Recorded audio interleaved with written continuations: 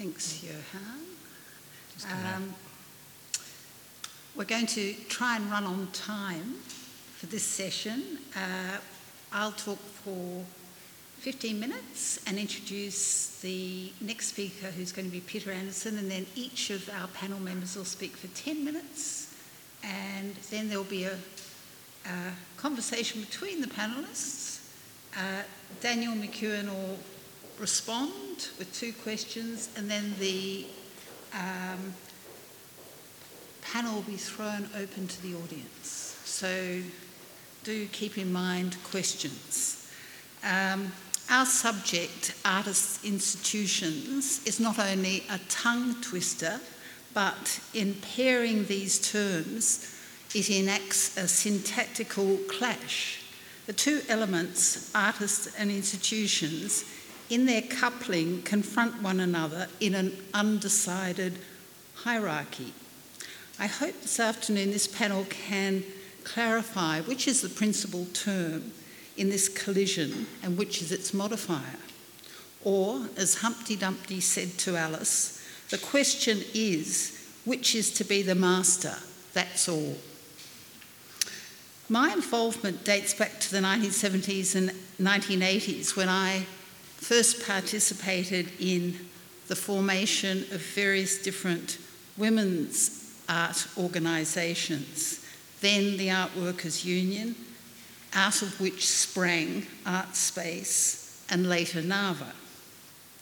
As an art historian, my response to this syntactical clash is to think about origins. And in this following rather brief outline of that history across the 20th century, I've excluded artist groups based on a common style, art movement or art practice, as these distract from core issues of what unites artists as activists internationally. And I hope some of my points resonate with issues raised by Helen in her respondent. Charles Harrison and Paul Wood's Art in Theory, an anthology of changing ideas, includes many of the manifestos and debates about organisations that artists developed, largely in times of crisis, beginning with the German and Soviet organisations that sprang up in the decades following the revolutions in Moscow and Berlin and other European centres. These artists sought to organise in order to participate in building a new society. For instance, in 1918, the German November Group declared, "We believe it is our special duty to gather together all significant artistic talent and dedicate it to the collective well-being of the nation.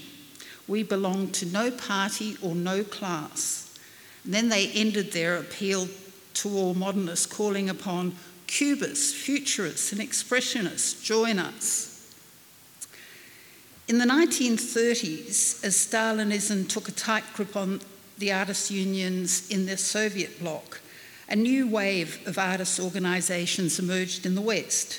The London-based Artists International Association had a membership that peaked in the late 1940s to somewhere around 1,000. It acquired permanent premises where it held exhibitions and events for well over 3 decades. In the US, the Artists Union there was active during the Roosevelt New Deal era, identifying with the struggles of the organised labour movement, and ran campaigns around artists' rights, staged demonstrations and exhibitions. Closer to our own era, the organisations born in the 60s, like the London-based Artist Placement Group, conceived by Barbara Stevini in 1965 and then developed with John Latham along with Barry Flanagan and others. Between 1966 and 1980, APG negotiated placements for artists lasting up to several years within various industries, and it has certain similarities to the Art and Working Life program that ran in Australia with the support of ACTU and Australia Council in the 80s. But back to early 1969, when the Art Workers Coalition was formed in New York out of the protests against Museum of Modern Art's high-handed treatment of an artist. Over an intense series of meetings, demands were drawn up for artists' rights, museum reform, the representation of women and black artists, and for actions against the war in Vietnam. It aimed to improve the economic position of artists through campaigns for rental fees, resale rights, and a trust fund. And amongst its ranks were such luminaries as Robert Morris, Lucy Lippard, and Carl Andre. At the height of the Vietnam War in 1970, Artforum ran a questionnaire asking artists about their political commitments. Among those who replied was Don Judd, who criticised the Art Workers Coalition. He wrote, "I think there should be an artists' organisation functioning as an interest group, but one thing of the several that I have against the Art Workers Coalition is that they were using art for all sorts of things." Judd objected to their affirmative action policies, arguing that they should concern themselves with questions of they shouldn't concern themselves with questions of value, but rather, in his words, an artists' organisation should focus on negotiating, in particular for museum board representation for artists and museum staff. By 1975, the Art Workers Coalition was succeeded by the Artists' Meeting for Cultural Change in New York, which protested the bicentennial exhibitions based on the Rockefeller collection and picketed the Whitney Museum. Ian Byrne, then based in New York as part of Art and Language, was active, as many others were, in the Artists' Meeting for Cultural Change, and at the time he wrote, "The picket was a more potent model for artwork than readjusting your painting style to the more radical climate." In the 1970s, the climate in the Australian art world had become radicalised likewise by wider political events. Museums were occupied and boycotts were held. As sculpture and painting were abandoned for a range of conceptual, informal and non-museum practices, artists sought to establish spaces to exhibit and perform the kind of work that state museums ignored or refused to show. Beginning in 1975 with the Experimental Art Foundation in Adelaide, artists and theorists set up structures to encourage new approaches to the visual arts and, to quote from the current EAF website, to promote the idea of art as radical and only incidentally aesthetic. EAF, IMA, ArtSpace, ACCA and PICA were all born out of this era of anti-war, Indigenous and social liberation movements. Artists were the major voices in those early days and frequently the directors of these organisations, thinking of Noel Sheridan, who appears in this poster, who directed EAF from 1975 to 1980, and then again at PICA in 1989 to 1993, a remarkable record really. Women artists also played a crucial role in forming these artists' institutions, as well as their own women's art organisations, ranging from publishing to the Women's Art Registry, which continues to this day. Perhaps part of the success of these long-term feminist organisations was their interdisciplinary focus that ranged right across film workers, photographers, performance artists to needleworkers. At the same time, the Sydney Biennale became a major target for highlighting issues of female and Australian artist representation, as well as issues of artist rights. For instance, the second Lip editorial in 1978 argued that an ongoing critique of existing art institutions is essential to feminist politics in order to oppose the prevailing bias of patriarchal art.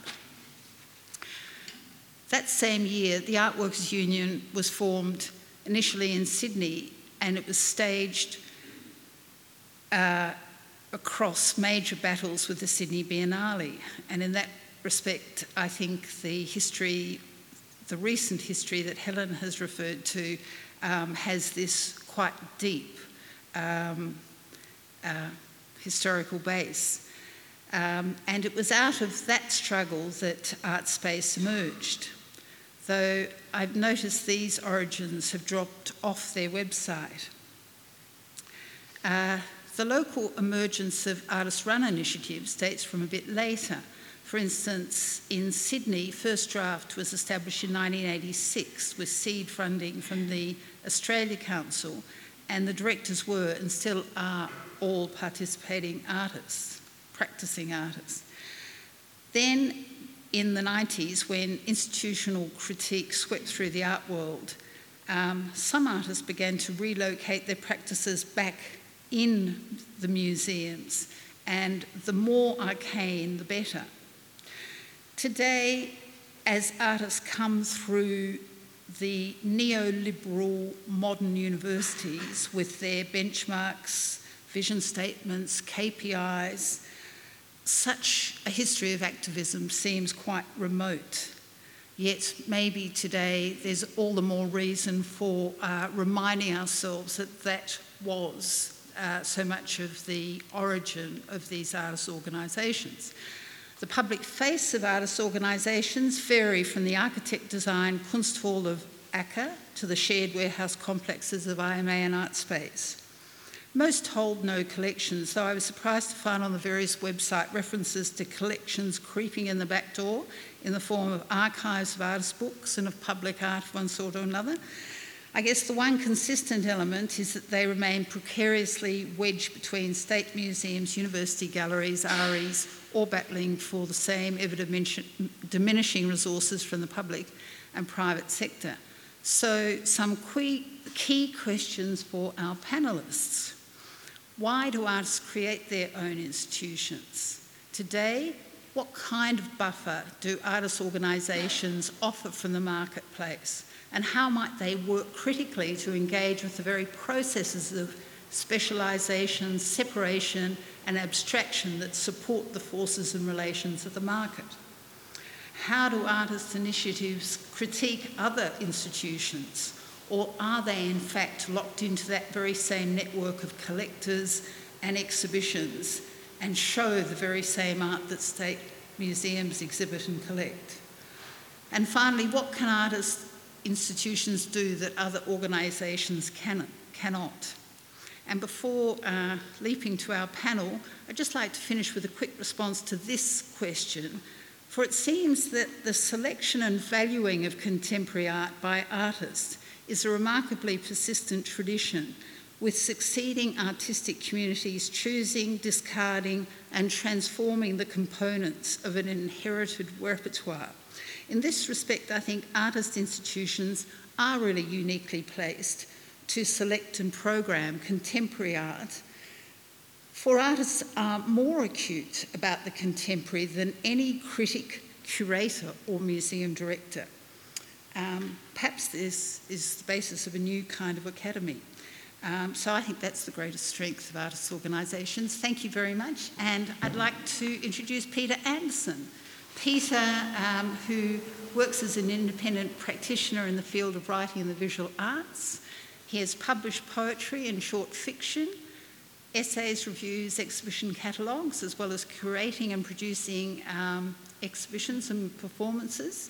And Johan, could you come up and put on the slides? Thank you.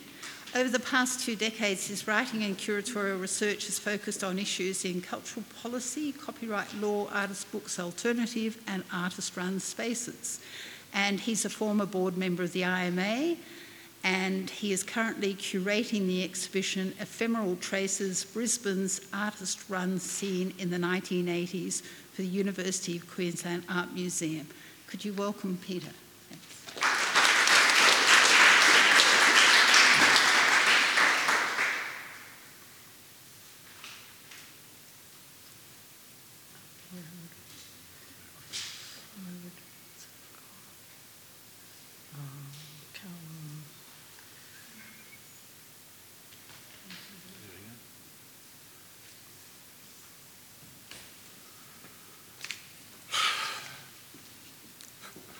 Thanks. No, I need to make that go. Okay.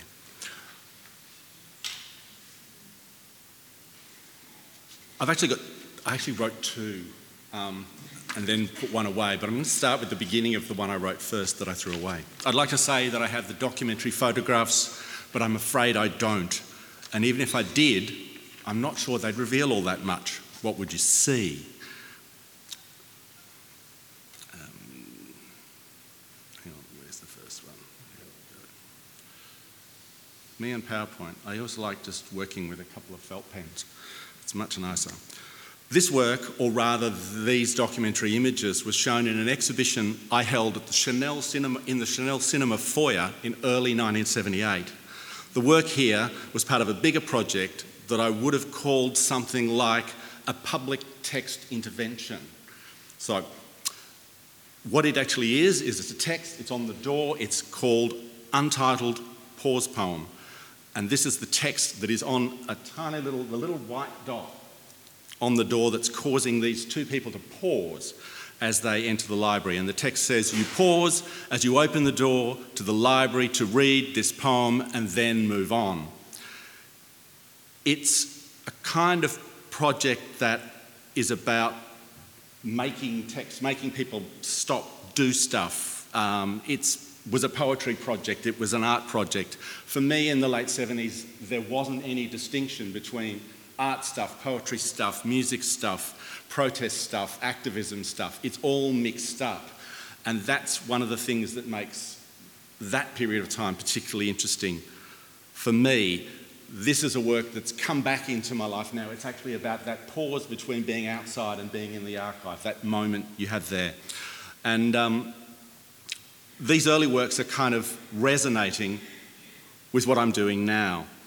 As I try and put a show together about the 80s, which is a little bit later. I'm kind of putting a show together about a period that misses all the bits that I was involved in there. 1975, Terry's paper started on that. The IMA, newspaper headline. They aim to explain modern art. That was the newspaper headline that explained what the IMA was about. In the same year, Griffith University starts, the Queensland Film and Drama Centre, Griffith Artworks, these kind of things all kick off. 4ZZZ FM, an FM public radio station, kicks off. And it was my last year at high school. I got the art prize at Toowong High, and when I went with the art prize, my book voucher, I went to the Queensland Book Depot and I bought 2 books. And they informed a lot of what I did in the 70s. One was the Futurist Manifestos, and the other was a book by Adrian Henry called Total Art. And in a sense, if I had an art practice, it had nothing to do with, it may occasionally have had to do with making drawings and things, but mostly it had to do with things like that. Much more things like that than, so it was kind of like that kind of a thing. It was very activist in a way. I think what I'm interested in trying to deal with in the exhibition project that I'm working on and in talking about what I'm doing today is the whole notion of what Terry has called infrastructural activism. And the problem that I'm trying to deal with in a way is where the art starts or where the art stops. Is it where the art starts or where the art stops? This whole kind of notion of what's the relationship between the infrastructural kind of activities that you're engaged in and art practice itself. Is the art only in the kind of images? Is it only in these kinds of little documented projects, or is it in the actual activity that you're engaged in?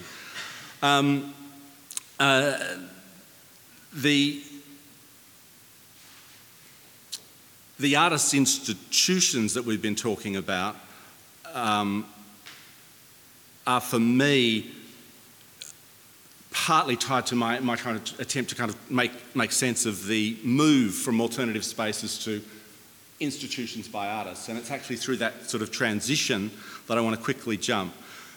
And it's really important because we're in this kind of moment now. If you can read that and you can read those headlines, that's 1986. It sounds like a set of headlines for today. And that's what's really interesting.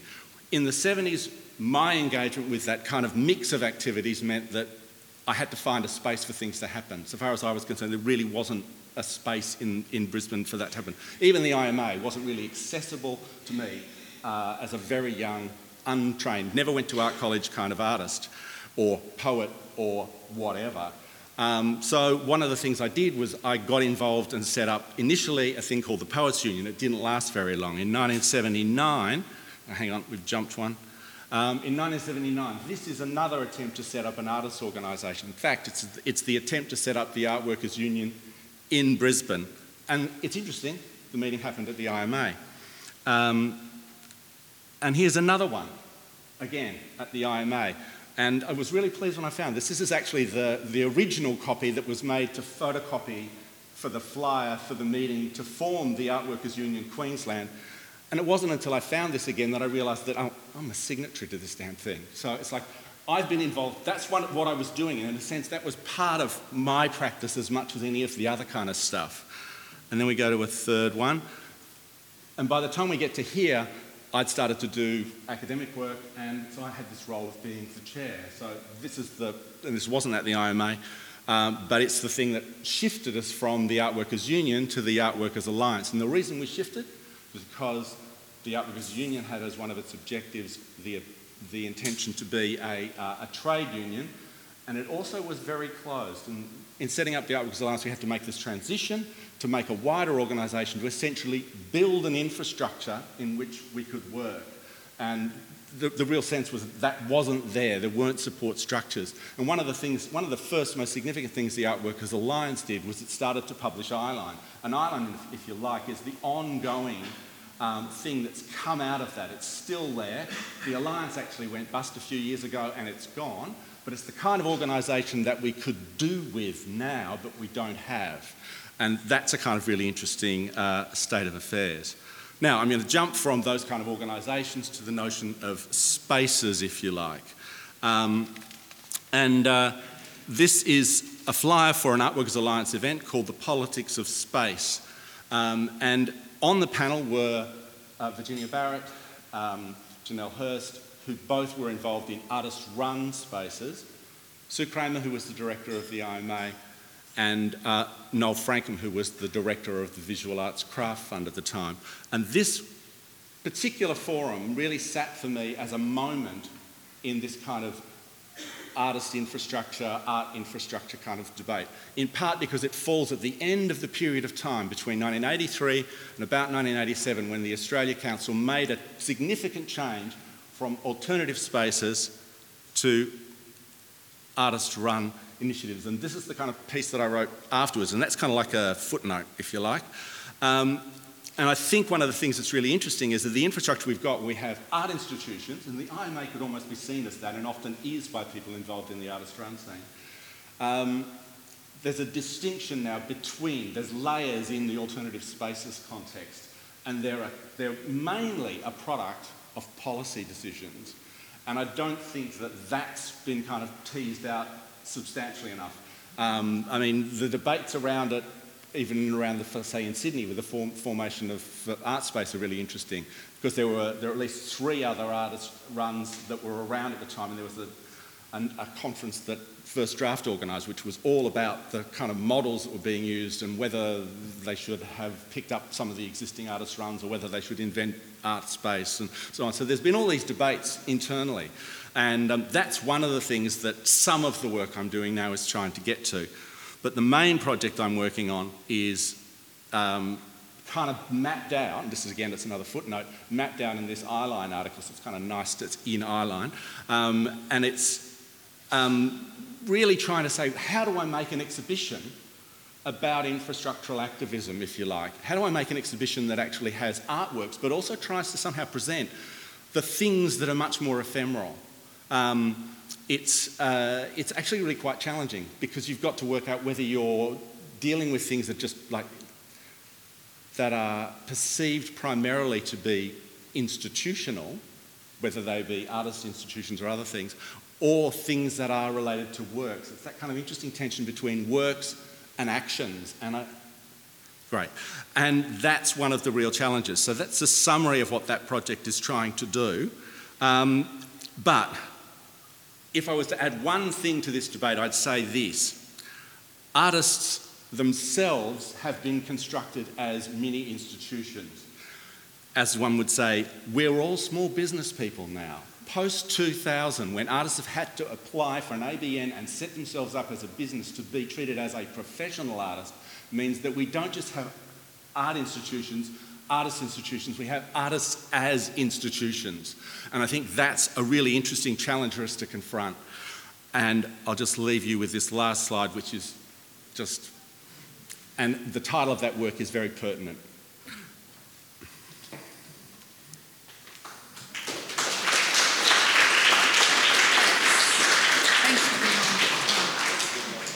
Our next... I got to write a note about this space, and all I got was a lousy T-shirt. I wrote a letter of support. It was the last thing I did before I left Brisbane. Wrote a letter of support, and all I got was this lousy T-shirt. This is the Farm T-shirt. It's my favourite bit of ephemera.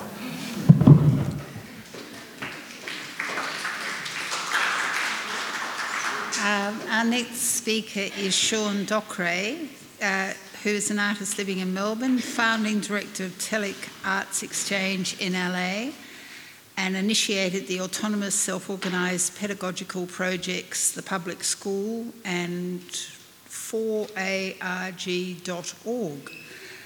His writings have been published in Cabinet, Volume and Bidoon, and he has essays included in Undoing Property, Sternberg Press, and Contestations, Learning from Critical Experiments in Education, Bedford Press, and he's currently a PhD student at the VCA. Thank you, Sean.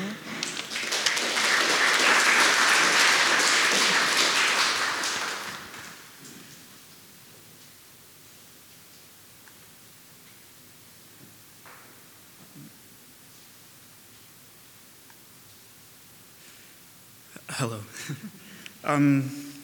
10 minutes is just enough time for me to blow off all my nervous energy, so I've written it so I don't forget anything. Is this, yeah, okay. So my background is, as you can probably guess, not in Australia. It was the punk and hardcore music scene of the American Northeast, which is Boston, New York, Philadelphia, and down to Baltimore and DC. And I probably don't need to explain DIY to you, but basically it meant that kids were making the music, promoting it, organizing shows, organizing tours, running independent or pirate radio stations, writing fanzines, becoming political, and so on. This was in the 1990s. So an important part of the story, which seems absolutely mundane now, is how the internet was very quickly incorporated into all of these aspects of the subculture, from chat rooms to email lists, message boards, online zines, web radio, and file sharing. I won't be talking explicitly about the dynamics between institutions and the internet, but I imagine it might be a conversation topic when we converse. At the time, I never would have called any part of any of that an institution. But at the same time, I also can't now talk about self-instituting without referring to that activity. In my preparation, I realized that I am a bit of a pathological institutionalizer. The first one, which was unfortunately unrealized, was with someone named John Four, who would go on to become a very well-known young adult author, and it was a temporary museum of reproductions of Joseph Cornell boxes. Since then, I've been a part of setting up a survey into architectural working conditions, a writing platform, an architecture radio program, a video game system for 5 joysticks, an online library, an art gallery, a school, a public monument to FM radio, and here, a commune for artificial intelligences. So to look at 2 of them a little bit more closely, the public school, which the first slide I haven't mentioned, but it's sort of a cross-section through 6 years of classes that have been offered through this project called the Public School. And it began as a diagram, and its proposition was, what if there was a school that had no curriculum? What if people proposed things that they wanted to learn about, and the classes came from there, and not from the experts or administrators who usually run things? Moreover, what if every aspect of the school was public? By which I mean not just visible or accessible, but reconfigurable by its constituent public, so that people rotate between roles of student and teacher and administrator, passing around power like a ball. Usually, the public school uses the internet not as a mechanism for broadcasting knowledge, the way that it might sort of be incorporated into online education by universities, but rather as a tool for proposing, shaping, and organizing classes that bring people together in a space. As the diagram came to life, like a score being performed, the school took shape. It's generated an evolving curriculum and produced publics. My project here for Imaginary Accord has been visible only as an open Wi-Fi network, where visitors might peer into the life of a commune for artificial intelligences. The background for it is a series of reflections and projections about mortality, computation, mind uploading, mind imaging, with the premise that whatever the technological possibilities for the transfer and computational storage of thoughts, memories, gestures, and consciousnesses are, those possibilities are being planned and delimited by capital.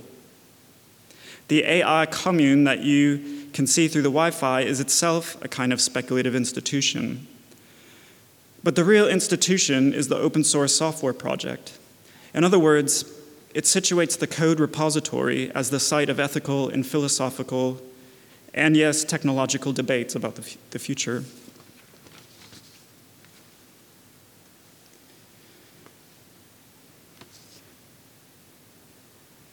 Go back to the first slide. So, why might artists institutionalize? In some economic or political situations, I don't think they have a choice. This is, of course, the threat for many that's looming over this conference as government support is redirected. And there's also the romantic sentiment you often hear, which is partially true, that it's a gritty New York in the 1960s and 70s, or kids in poor neighborhoods who are making the vital art, and not really the comfortable middle-class people enjoying the fruits of a resources boom. I'm not saying this to say austerity makes for better art. Definitely not. People need security, control over their lives, and a sense of community, all of which are under threat from the politics of austerity and privatization. But the need to self-organize because you're excluded from networks of power can instill a sense of belonging and camaraderie and a fearlessness, a willingness to experiment and to support others that sometimes seems to be in short supply in an ecology of dependent institutions, each protecting their own slice of the pie. The power of interdependency rather than the dependency on power. Usually, I find myself pulled towards art that is not particularly legible as art. And I think this is why I feel drawn toward, well, institutional forms as well. To expand on this a bit, I'll conclude on a series of imperfect but hopefully useful programmatic statements about instituting. First, an institution is a tool or a resource. It is pre-production. It can be used to do other things, to act in different ways, to speak in public as a different kind of body. An institution can will itself into existence. It is its own proposition, a fiction in the world, literally written and acted out. Sometimes it acts and sometimes it's acted upon. An institution can't be framed. It can't be photographed. You can't draw a circle that will totally enclose it. Once it exists, you realize that it won't have a clear endpoint. And when it started is nebulous too. And yet, an institution is a space. It encompasses people and things.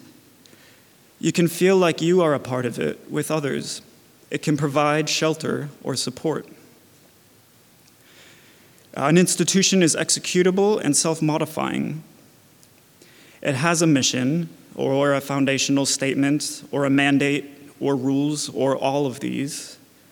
It follows them, but it can also rewrite these statements, like a virus, a piece of software that changes itself over time to avoid detection or to survive in an environment that itself is also changing.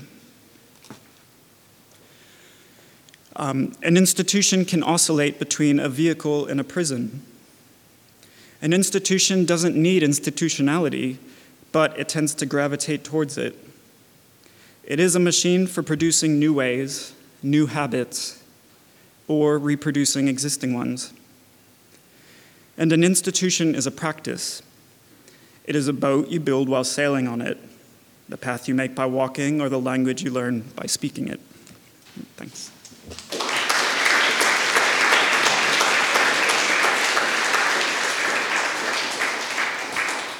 Thanks, Sean, and thanks for being so timely. Our final speaker is Courtney Pedersen. Could you come up and do the images? Courtney's head of discipline for visual arts, and many of you would know her very well. A senior lecturer in art history and theory at QUT. Her research explores gender, creative practice-led research, histories of the local, and visual arts pedagogy. She completed her PhD, a study of feminism, genealogy and social history through public installation art 10 years ago. Prior to that, she was a freelance art writer and practising artist for over the last decade, having studied photography at Victorian College of the Arts in the 1990s. Courtney is currently a co-director of the feminist art collective Level and a board member for Eyeline Publishing and Box Copy Contemporary Art Space in Brisbane. Please welcome Courtney.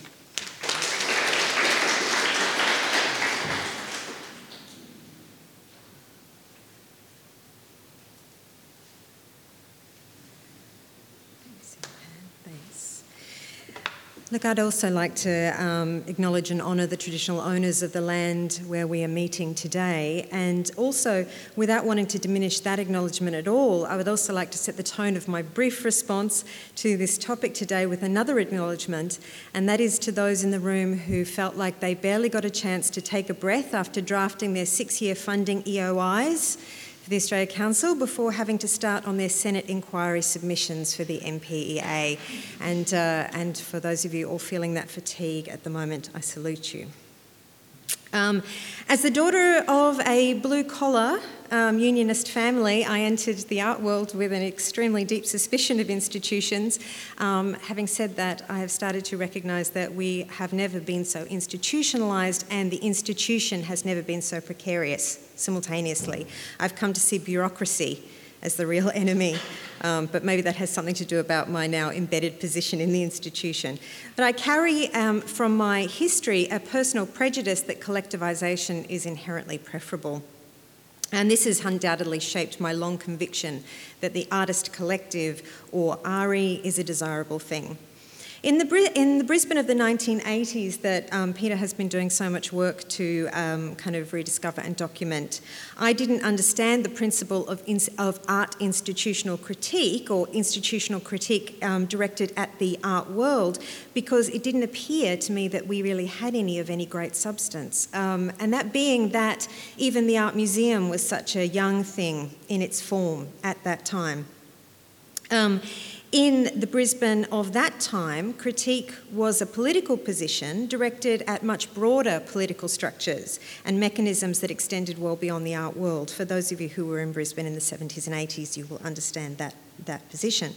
So it wasn't until I studied art in Melbourne, where they enjoyed the structures that were residual from a 19th century cultural life and the power that came with that position, that I understood the complicity between the art world and other structures of power. And as a consequence, in the 1990s, I found myself drawn to the practices and activities of contemporary artists who discussed this relationship in explicit ways, and this led me to work with artists of similar convictions. Back in the Brisbane of the 1980s, it seemed to me as a teenage observer that artist-initiated activity wasn't critiquing culture, it was constructing culture. It was making an art world. And this is very much the kind of productive relationship between the Artists Run initiative that Terry's already spoken about and spoken about as well. I suppose in Brisbane at that time, it gave me a chance to observe that perhaps as activity that people associate with a much earlier period. So this inversion of the role of artist-initiated activity in what has been characterised as the 90s of institutional critique has proved quite helpful to me in maintaining a sense of the role of the artist as the engine of a critical culture. And so what I discovered when I graduated was an industrial reality of the life of the artist, which said that the artist represented the model precariat, which now we have all come to live, and that the artist was very much at the mercy of an institutionalised noblesse oblige. In the Artist Run initiative, this reality, then and still now, is foregrounded, and the opinions, actions and meanings generated by practitioners are prioritised. And that's, I think, particularly important in a world where we are obsessed so much about audience. And that's not to say that audiences aren't important, but this discussion of audience as though somehow it is something ultimately separated from the practitioner, I think, is also a false separation.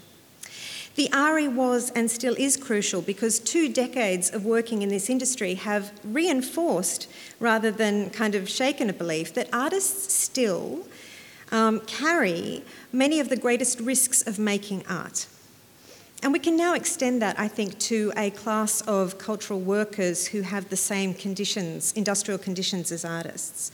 But that is that artists and those in that same position certainly carry the financial risk, they carry the greatest occupational risk, and I mean that in terms of health and safety aspects, but also that they carry the emotional and psychological risk. Now, one of the things that I've found always dangerous about talking about emotional risk is that we can find ourselves in danger of reinforcing this romantic myth of the artist. But this is where feminism and feminist theory has been so incredibly useful, I think, in that it offers substantial benefits to understanding this emotional risk, because what feminist critique revealed, of course, was that emotional work is real, that emotional risk is real, and that the romanticisation of this risk is inherently destructive. The romantic artist becomes an extension of the 19th century idea of the angel in the house, you know, the woman who suffers for the greater good. So I find it fascinating that in this 21st century environment of the rhetoric of a working life driven by one's passions, which has overwhelmingly been extended to the whole labour market, that it is increasingly expected that all workers should personally wear this level of risk. So as individuals, perhaps we are institutions, but as individuals in society, are we all like artists now? Now, I was asked to talk about what the art institution means in the context of artists by institutions. And I want to flip forward now, aware of time, to discussion of one of the artist collectives that I've been involved with most recently, which is the feminist collective Level. Now, Level was initiated not by myself but by Courtney Coombs, Rachel Haynes and Alice Lang, 3 Brisbane-based practitioners, with the intention of being an explicitly feminist artist-run initiative. And what I found compelling about Level as it was started was, as an idea and as a project, was that its strategies always included crucial conversations between artists and other cultural practitioners, so that even when it functioned as a gallery space, it built relationships as its fundamental material. Relationships between artists, curators, writers, academics, institutional directors, and so forth. Understanding that institutions are not monolithic entities, but structures made up of often invisible alliances, enmities, fiefdoms, and individuals just doing whatever they can to guarantee the future and fortune of their own department or area of enthusiasm. So when a single museum or arts centre director can be persuaded within this field of relationships, not particularly by level, but within the field of relationships between artists, artist-run spaces and other cultural workers, when they can be persuaded that paying VisCopy fees is not detrimental to their own institution's future, when a single curator can feel confident in their conviction that gender equity is important for the quality of the art they exhibit as much as any abstract notion of fairness which they feel may interfere with their autonomy, we all benefit. So for me, when I observed what Level was doing, they reaffirmed an earlier conception that we can trace back to the 1960s and 70s of the feminist artist as an activist artist based on relationships. Artist-driven institutions are often in as precarious financial positions and social positions as artists themselves. But as I mentioned at the beginning of this brief kind of response, there is no stable centre now.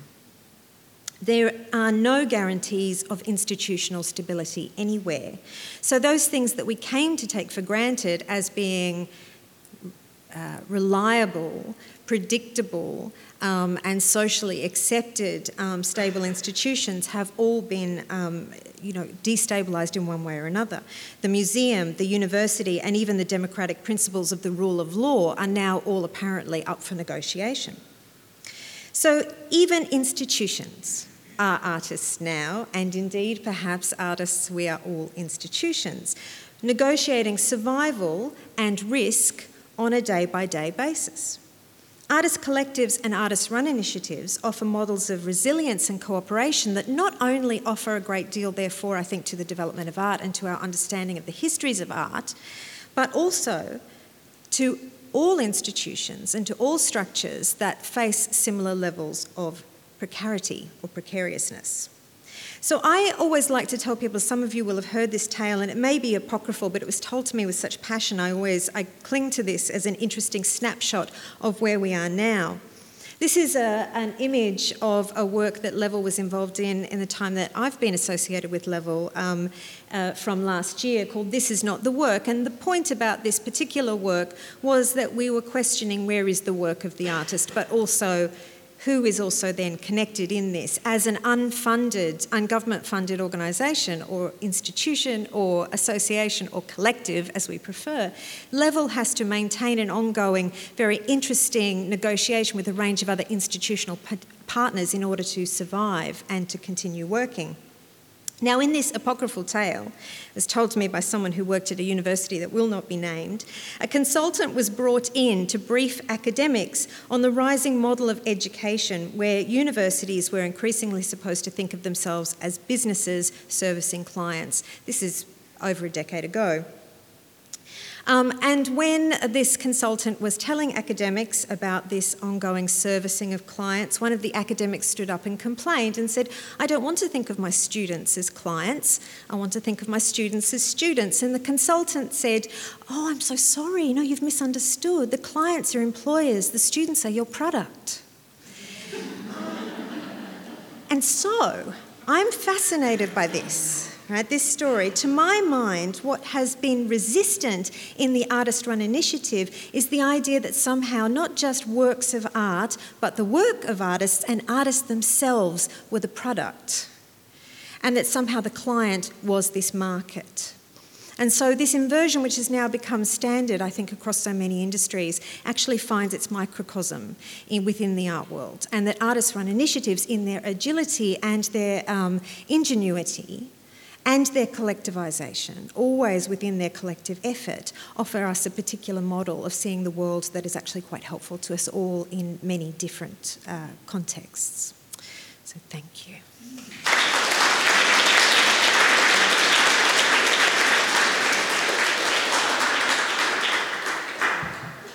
We now have a couple of minutes where we can converse amongst ourselves in a public way. Before Daniel McEwen responds to the panel, I wondered whether any one of you want to open up with a question or a statement.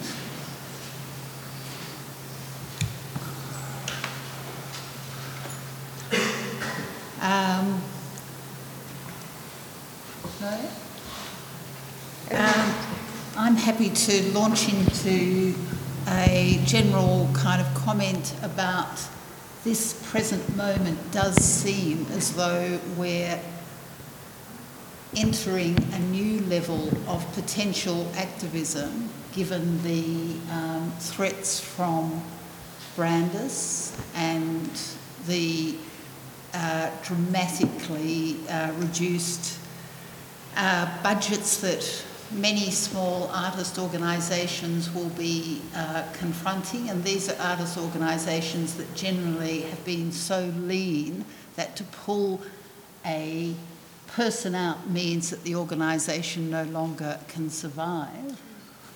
I'd actually dispute that. I think one of the things that's really interesting is when the Artworkers Alliance went under, I was out of town, I was in interstate. It had budgetary issues, and what puzzled me was why the organisation didn't simply do what the organisation did when it began. When the Artworkers Alliance began on the basis of the Artworkers Union of Queensland, one of the reasons for the change was the narrow focus of the Artworkers Union, and there were 8 people who'd been board members and committee members who'd gone interstate to get out of town, and it was very difficult to keep it going, and the idea was to actually expand things. And expand we did, but starting in 86, 87, Eyeline, if I recall, there was some budgetary funds that we were able to kind of pull to produce Eyeline, but a large amount of the kind of preparatory work was all done for nothing. And it wasn't until mid-1988, so this is 2 years, so that anybody was employed at all, so there was no one paid in an organisation. So there's this kind of interesting kind of tension between things going bad, and I agree that these funding cuts are really horrendous, and we've got to kind of argue against the kind of approach that Brandis is taking. But I also think it's important to recognise that there have been times when the infrastructure that we have now, 1, wasn't there, and 2, was built up without funding structures to build it. There were, for example, no clear state government funds available right through until the early 90s. It is a bizarre fact that the initial funding for the IMA came not from the Australia Council but from the Queensland state government. Via the good offices, and a lot of support from a guy called Arthur Creeley, his name was, and he was one of the first cultural bureaucrats employed by a state government in Queensland. It's a bizarre contradiction, but it's possible to do stuff. It's just that when you've gotten used to having a structure, the idea that you can, with funding and so on, the idea that the funding will go and that everything will stop is a kind of interesting problem. But I mean, that's, I think, a product of us building the infrastructure. Do you want to respond to that? Yeah, because I mean, I understand what you mean, Peter, and I think that's true to a degree, but it's also true that our whole industry has shifted, and what is expected from organisations, even organisations on virtually no funding, is a level of professionalism and reach and a whole bunch of other aspects like marketing, which were never part of our world at that point, that those things are seen as fundamental to ever being able to achieve funding. And that those things are the things that a staff member or what have you are really key in being able to kind of keep going. So I understand what you mean about this idea about that we were able to just do it on nothing. And artists, and many artists still do effectively do things on nothing. We know that one of the greatest conceits of a funding application is that you say, this is the money that's going to come in, this is the money that's going out. Actually, the artist fees will be rendered as in-kind support. That's everybody understands how that works, right? So this understanding is of nothing. However, I think that there is a sense that those, particularly younger people who have come through an environment of seeing how the flow-on effects of that relatively modest arts funding enriches a much broader range of industry, and I think this is really important about the emphasis that Helen put on the relationship between Melbourne Now and the Tourism Office, is that the beneficiaries of cultural activity in Melbourne Now are not artists and the cultural community. The beneficiaries of cultural activity in Melbourne Now go so far beyond that. So this idea that somehow that work would still be tended for free for the profit of whole other sectors, I think that's something that people aren't going to feel so comfortable about now. And I think that's a historical difference. I agree with that. Do you want to make a comment? About that, no. I mean, it's partially because of seems like it's focused to an Australian context, which I prefer to listen to other people talking about it. But at the same time, just I think the idea that when funding is pulled away, that institutions will sort of crumble. Yeah, it does seem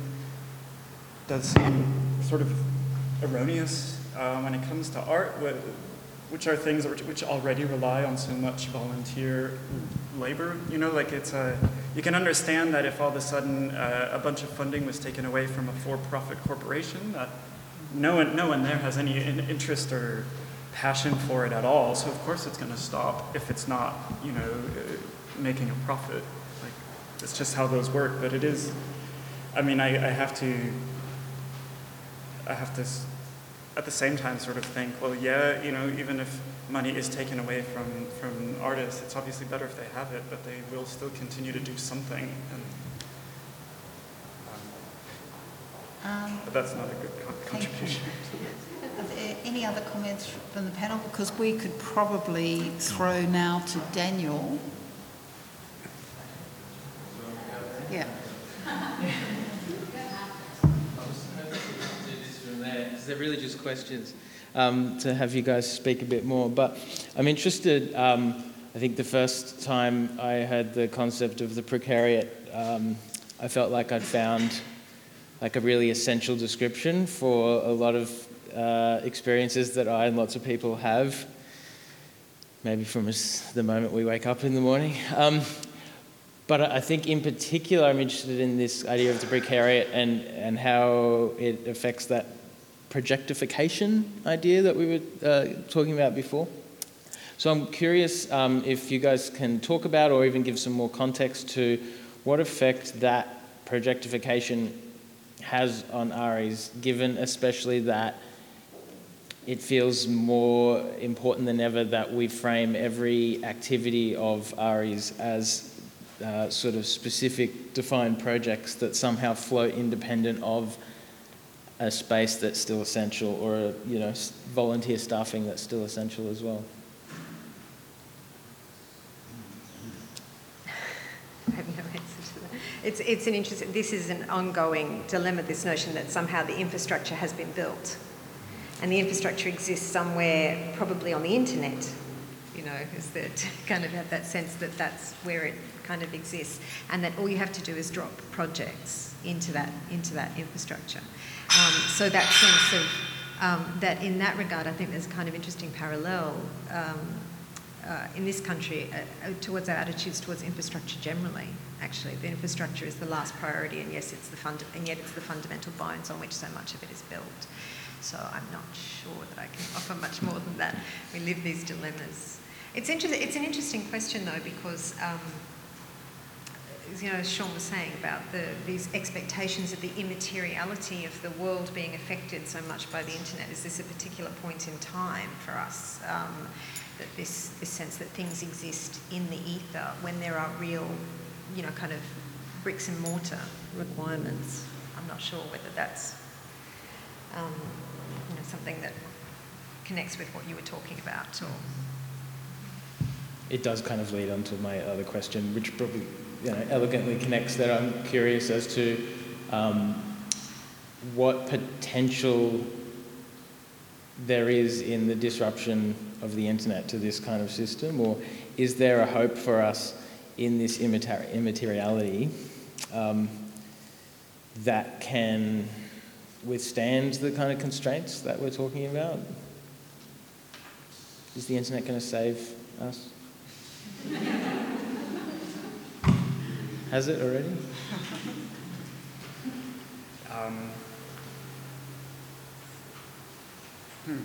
I mean, obviously the answer is no. I'm just trying to think of the most interesting way to say no.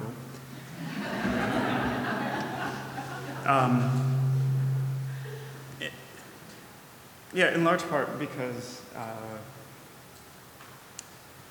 because a little bit of what you were talking about in terms of, well, in Helen, what you were referring to with Helen and the trying to trace the flows of money and where value is being generated around all of this cultural activity. And yeah, it is things like internet platforms, it is real estate. So it's difficult to see how the internet sort of is going to be the saving answer. But at the same time, you know, you can't deny the fact that it has provided some tools and resources for people to use to sort of adapt to these conditions. You know, like when rent becomes too expensive because real estate prices are going up, then, you know, either occupying a space, you know, at certain times, or just not using a space at all and organizing that activity in another way, I mean, becomes something that needs to be done. So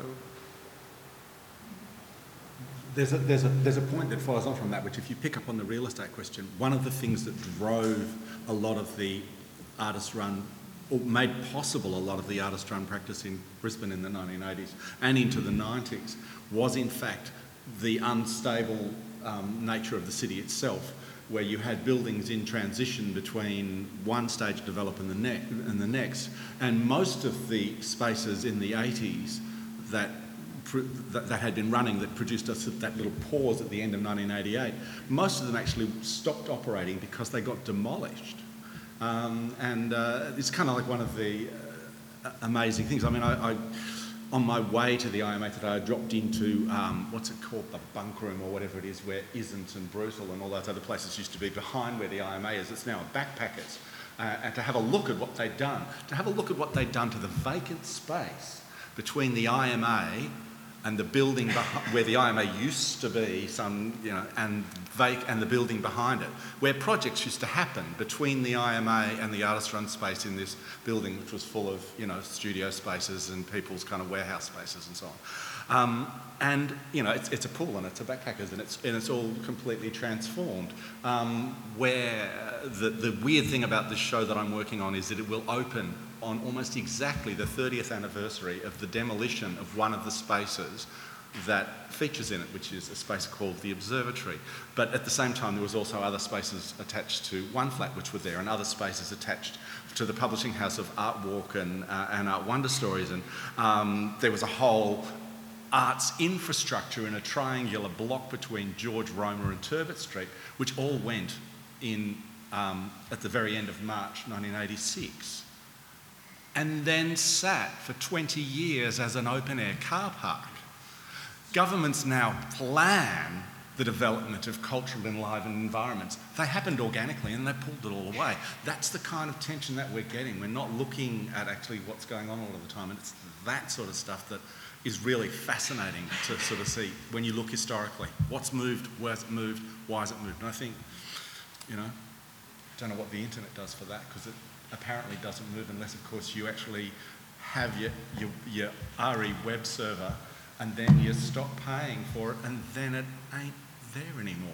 So there are actually artist-run spaces, traces, which were internet-based, which have actually gone. The Farm, can't find it online because although they had a certain amount of internet presence, when the space folded, they stopped paying an ISP to keep the material up. It may well be on a floppy somewhere, but it's actually less visible than the paper in the library.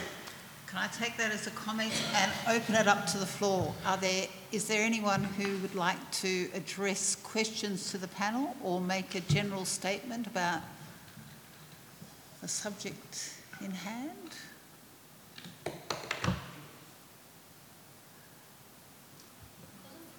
Yeah. I am going to make a comment rather than a question. I think it is to say, when resources are reduced from a moment where, as you rightly pointed out, people are already working, even with this greatly increased resource from 25,000 up to millions in the independent sector, people are already still working in this condition of precarity. I think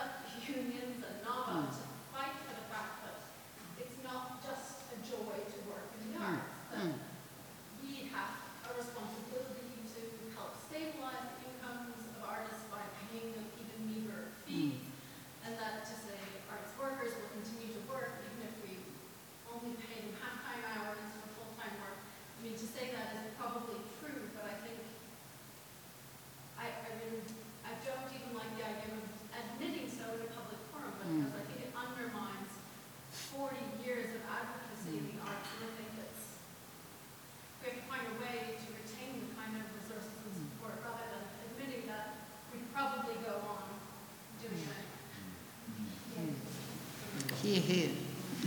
That's what I was trying to say. Thank you. Terry? Yeah? Could I just offer a slightly more abstract but maybe helpful distinction between a theory and a practice?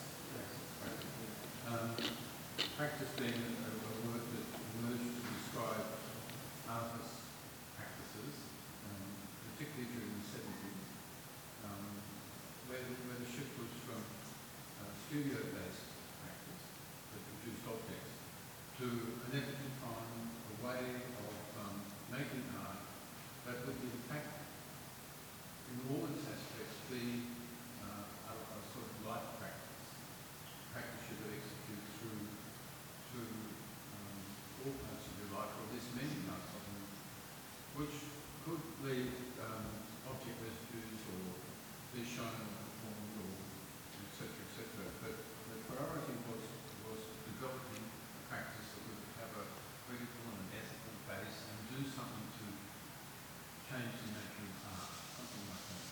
Now, this is an abstract point. It's obvious to me that what we're calling independent art spaces have themselves developed practices. I mean, and are entitled. Given the history that's been built, they're not just intermediary spaces between what artists do and what audiences want from art. They're not just that. They're the main step in a curatorial practice. So curating has I think, become all sorts of pathetic things, but it's also become a form of practice that can have many qualities of just and these spaces are platforms for that. So I know it's an abstract point, but we're looking for the value of why we should keep doing this stuff, rather than it's actually a substantive form of life and work. It's more complex.